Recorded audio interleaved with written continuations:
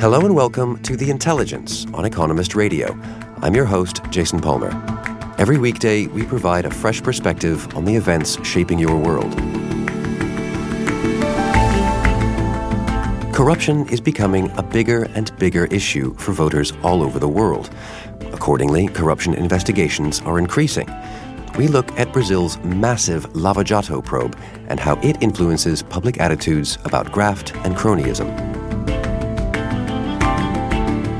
And where precisely is the center of the European Union? Don't worry, French geographers have the answer. And they know precisely where it will be when, or if, Britain leaves the Union. Locals there are already preparing their centerpiece. First up, though, in Sri Lanka today, mourning continues. On Sunday, coordinated bomb attacks tore through 3 luxury hotels and 3 Christian churches during Easter services. More than 300 people were killed. The government reacted swiftly, blocking social media sites and declaring a state of emergency. Police have already detained 40 suspects. The defense minister claimed the bombings were carried out in retaliation for last month's attacks on mosques in New Zealand. The president, Maithripala Sirisena, condemned the atrocity. Sri Lanka is no stranger to sectarian violence.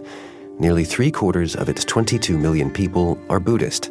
The rest are split between Hindu, Muslim, and Christian minorities. For nearly 27 years, militant members of the Tamil ethnicity, itself made up predominantly of Hindus, fought the Sri Lankan government. Civil war between the government and the Tigers, who are fighting for a Tamil homeland, Elam, began in 1983. Some 60,000 people on both sides have since died in the violence. The Tamils wanted to carve out an independent state. But when they were defeated in 2009, the civil war sputtered to an end. For nearly a decade, there has been a fragile peace. But Sunday's attack looks different. The country's Christians have not been the targets of past violence. And the government looks anything but united against a confusing new threat. The curfew led to the streets being empty. People are back at work now. Namini Vijayadasa reports for The Economist from Colombo, the capital. The schools are closed because parents are worried to send their children to school. And we have a generation of children in this country who have not experienced war. So children themselves are worried. There's more high security on the streets than there was before. And there's a lot of grief in that there are mass funerals taking place now. The government decided against having one big mass funeral in the areas where most of the deaths occurred. And so if you go to the church in Katuapitiya, for instance, coffins keep coming in, small services are being held, and coffins keep going out. And there are lots of people crying in those areas. The grief is immense. And in the rest of the country, sadness and also fear. Right, and what do we know about who's responsible for the attacks? We know that they're a small Muslim group called National Tawheed Jamaat. We know that they were probably working with outside help, jihadist groups outside the country, because of the level of sophistication in the attacks. It is unlikely that they worked without international cooperation or help of some sort. It seems that the peace has been relatively fragile since the end of the Civil War. I wonder how much this will just inflame ethnic tensions, some of which haven't really even come to the fore yet. Well, we had a funny sort of peace since the end of the war. For instance, Sri Lanka became known as one of the most peaceful countries in South Asia because after the change of government also in 2015, there was a return of civil liberties. Certainly there was no reconciliation. The Tamil community that were affected by the war and from which the Tamil Tiger rebels rose, they kept largely to themselves. The Sinhalese kept largely to themselves and the Muslims to themselves. There was no open conflict except when, open tensions except when Sinhala Buddhist extremist groups attacked the Muslims. Right now, because this is such an atypical attack against the Christians and because there has been restraint on the part of the Christians in how they react, I think the situation is under control. But there's certainly a discussion to be had about this new emergence of radical Islam in the country. The Muslim leaders have said they need introspection now. So this is something that it's a new element of the post-war situation in Sri Lanka. Whereas earlier the tensions were between Sinhalese and Tamils, now we have a situation of, mirroring what is happening around the world of Muslim fundamentalism and violence, in fact, which we didn't have before this. We've been hearing that warnings of these attacks were not passed on to the Prime Minister. How could that be? Well, this is just extremely petty politics, and we didn't know that this was happening, in fact, till it was announced to the public yesterday by a government spokesman that the Prime Minister had been kept in the dark regarding a security situation in this country, or even intelligence warnings. That the international intelligence agencies have informed on the 4th of April that there is such an incident will take place in this country. There will be suicide bomber will attack the various places. This hasn't been independently confirmed by the president's side, but what we have here is a coalition government that's falling apart very badly. And tensions came to a head in October last year when the president sacked the prime minister. He was reinstated by court in December, but clearly a relationship has broken down so much that the prime minister was not invited to National Security Council meetings, which he has been attending since the early 80s or the late 80s. So we don't really know whether if the Prime Minister had known, he would have taken firmer action. We don't know to what extent the President took action on the intelligence warnings that he received, but we do know that this unpleasant breakdown of what was once called the Rainbow Coalition in this country is now affecting not just administration but national security, and it is unacceptable, to be honest. Well, clearly, and if these lines of communication are so closed and so influenced by petty politics, is the government prepared? Is it in a good state to deal with this kind of tragedy? They are not. They didn't seem to be prepared. They had knee-jerk reactions. For instance, the calling of the emergency, I suppose, was to be expected because they have to deal with whatever terrorist cells that might be in the country. But apart from that, what did they do? They declared a national day of mourning. They said they'll pay each of the victim families $1 million, and they also said that they'll fund the funerals. We have seen this happening even in times of national disaster. It's not. There doesn't seem to be enough acceptance of responsibility. Heads haven't been rolling. Finger pointing has taken place, of course, but that doesn't serve the purpose that the country expects of a government. I mean, national security is not something that this country was unfamiliar with. We had a 27-year-old war, but there has been a complete breakdown, clearly connected to national petty politics, and there's not enough, not enough self-examination or punishment, or even any assurance that it will not occur again in future at the moment for the public. Namini, thank you very much for your time. You're welcome.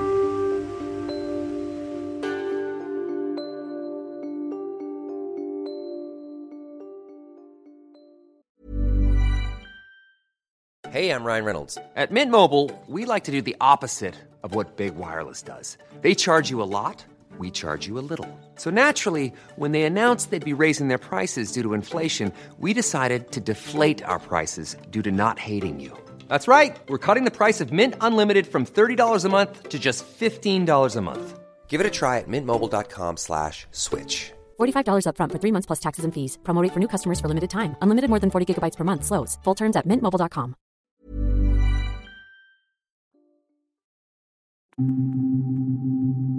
Five years ago, Brazil launched the Lava Jato probe. It would become the biggest anti-corruption investigation in Latin American history. Its consequences have been far-reaching. Just last week, Peru's ex-president Alan Garcia shot himself dead amid allegations of corruption stemming from Lava Jato. Corruption, of course, is nothing new. According to the NGO Transparency International, countries with bad scores on perceived corruption far outnumber those with good scores. And public anger over graft is intensifying. If you compare the headlines that we're seeing today to the headlines that we were seeing 15 years ago, and you compare the number of those headlines that have to do with corruption, it's very striking. Matt Steinglass is our Europe correspondent. He's written extensively about corruption for The Economist. There seems to have been a dramatic increase in the salience of corruption as a political issue all over the world. If you think about the 1MDB case in Malaysia, if you think about Ukrainian oligarchs, if you think about accusations that Donald Trump has broken constitutional protections against corruption, or Bibi Netanyahu, who's currently fighting for his political life over corruption allegations, it just seems as though corruption has become a much more important issue around the world. That doesn't mean that there's more corruption going on now than there was 15 years ago, but people seem to be noticing it more. But while the rot is being exposed, it's not quite so easy to clean up. One of the controversies about how you root out corruption is, can you really get rid of corruption by throwing people in jail? Because in countries where you have pervasive corruption, usually the entire political class is in on the take in one way or another. And if you look at recent examples of countries that have tried to stop corruption, the Italian example in the 1990s was a very important one. There was a widespread effort by the Italian judiciary to break the control of the mafia over much of the country and to eliminate corruption in governance. They threw large numbers of people in jail, but ultimately the results were quite mixed, and the consensus is that the Italian political system is still fairly corrupt. What can make a difference is outside help. In Romania, there was a very successful anti-corruption office that was established in the late 2000s, partly as a part of their effort to join the European Union. It was run by a very effective prosecutor for about 5 years. She convicted thousands of people, put hundreds of people in jail, including a sitting prime minister who she got a conviction against, and the support of the EU was extremely important. It's extremely helpful to have some sort of outside institution, outside of the country that's trying to fight corruption, which can ground the organization that's trying to get rid of corruption in that country. The risk is, of course, that the domestic political class, if it decides that it's not in its interests to continue prosecuting corruption, can kick that outside power system out. Romania remains a very corrupt country. And in the end, the prosecutor, Laura Codruță-Kövesi, ruffled too many feathers. Ultimately, last year, she was forced out of her position by the government because her efforts were inconvenient to the ruling party. In Brazil, corruption has long been endemic. Once upon a time, a culture of impunity ruled. But since 2015, the Lava Jato investigation has been challenging systemic graft. It's also a case study in how getting rid of corruption is far from straightforward. In a short time, Lava Jato has become a sprawling anti-graft operation involving private companies, state-owned firms, and most of Brazil's major political parties. Sarah Maslin is our Brazil correspondent. It has led to hundreds of arrests and convictions, billions of dollars in fines, and has discredited nearly the entire political class here in Brazil.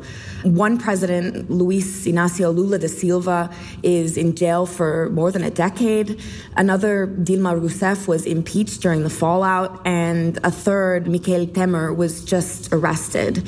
It has really awakened a sense of anger at the systemic corruption that has totally infected Brazilian politics for most of its history. Brazilians have taken to the streets in millions over the past few years. And last year, this anger helped unseat scores of congressmen and push the far-right populist politician Jair Bolsonaro to the presidency. The investigation has also spread to elsewhere in Latin America, where some of Brazil's corrupt companies had business dealings. There have been hundreds of arrests and billions of dollars in fines there as well. And so do you get a sense from people that they think corruption is finally being rooted out? So here's the paradox. While Brazil is doing more to address corruption than ever before in its history, there are also studies like those by Transparency International that show Brazilians perceive greater levels of corruption now than before. That's not just because of the media's totally incessant Lava Jato coverage. Olá, seja muito bem-vindo ao Globo News Painel, que hoje vai tratar da Operação Lava Jato, do combate à corrupção. A Operação Lava Jato atingiu essa semana o ex-presidente Lula. Essa tarefa da Lava Jato prendeu agora de manhã em São Paulo o ex-presidente Michel. But also because of the sense that, at least in the political system, very little is being done to address this rot. Well, tell me about the rot. I mean, why is corruption so widespread in Brazil's politics? So it's really tough to offer a single explanation for corruption, especially when it's been around for so long, like here in Brazil. One factor that has definitely exacerbated it in recent years is the explosion in the number of political parties.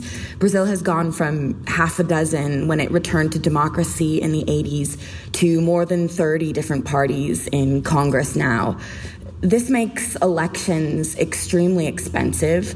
The parties, which for the most part are pretty ideologically vacant, tend to kind of band together in complex and ever-changing coalitions, both during the campaigns and once government is in session. These coalitions often depend on pork and patronage and, as Lava Jato showed us, millions and billions of dollars in bribes. So, given these kinds of deep-rooted structural problems, how can Lava Jato bring about real change, lasting change? The one area where Lava Jato still has a long way to go is in cases against sitting politicians. They have this thing called foro privilegiado, which is a special legal protection that means they can only be investigated and tried by the Supreme Court. That is crucial because of nearly 200 investigations since 2015 against politicians implicated in Lava Jato. The Supreme Court has already archived or dismissed 30% and has ruled on only 6. Of those 6, just 2 politicians were convicted. So for the most part, the politicians who have these massive corruption cases against them that have been aired in the media are still in Congress. Some of them were voted out, but some of the worst offenders are still making laws. So what needs to happen to keep Lava Jato on track? 2 things. First of all, Brazilians really need to see convictions of more politicians. Second of all, Brazil needs to pass more laws and reforms that would reduce the incentive for graft in the first place. If this new crop of politicians that is coming into Congress now is serious about stemming corruption, it could, for example, introduce more reforms to make elections less expensive and government more representative. It could also eliminate foro privilegiado. So how likely do you think it is that Brazil can accomplish these things? One reason to be optimistic is the strong message from voters that they're sick of politicians who promote corruption, and the presence for the first time of a president who has made fighting corruption really top of his agenda. That said, the politicians may prove unwilling to give up their special protections. Even one of Mr. Bolsonaro's sons, Flavio, a senator from Rio, tried to claim foro privilegiado when he was being looked into for suspicious bank transactions.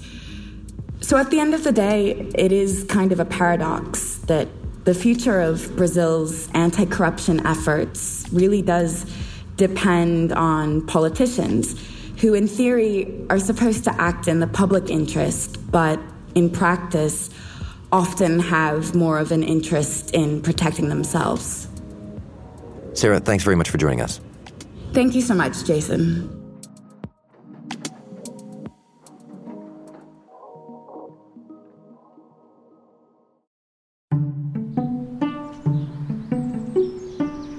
Tom Nuttall is our Berlin bureau chief.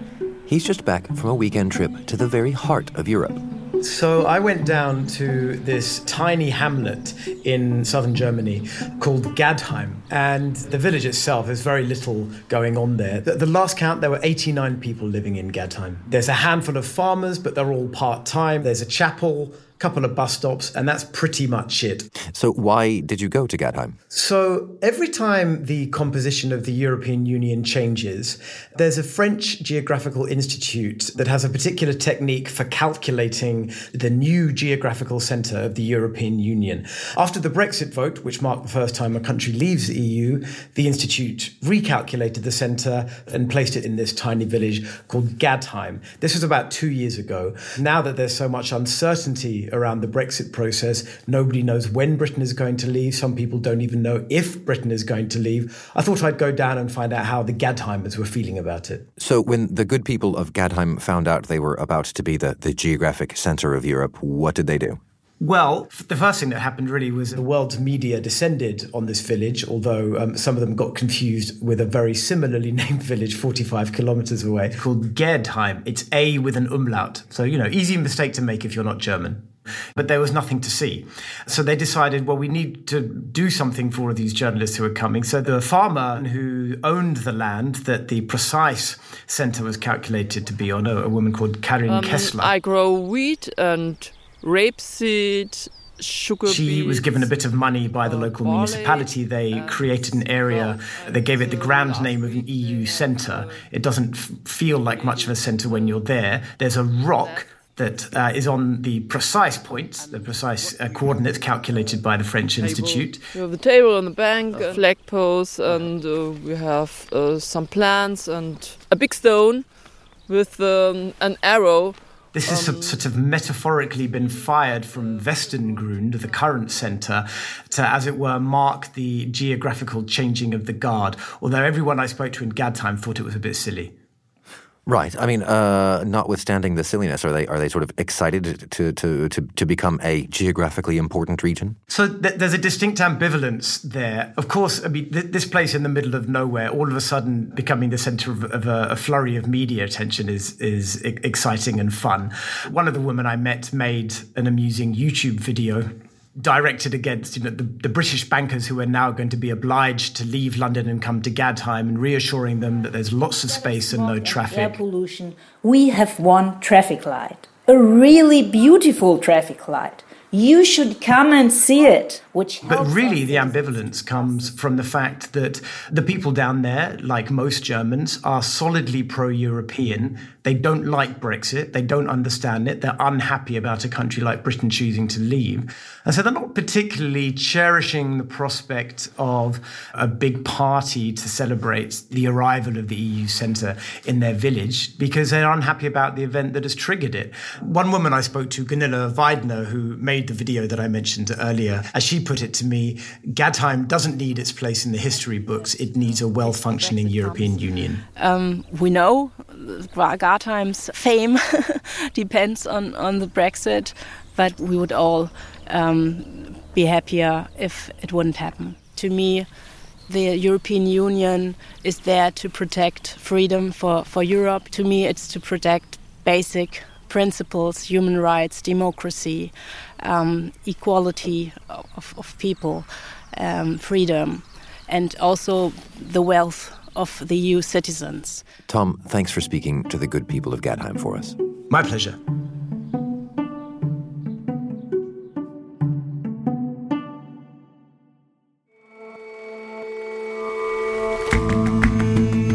That's all for this episode of The Intelligence. If you like us, give us a rating on Apple Podcasts. And you can subscribe to The Economist at economist.com/radio offer. 12 issues for $12 or £12. See you back here tomorrow.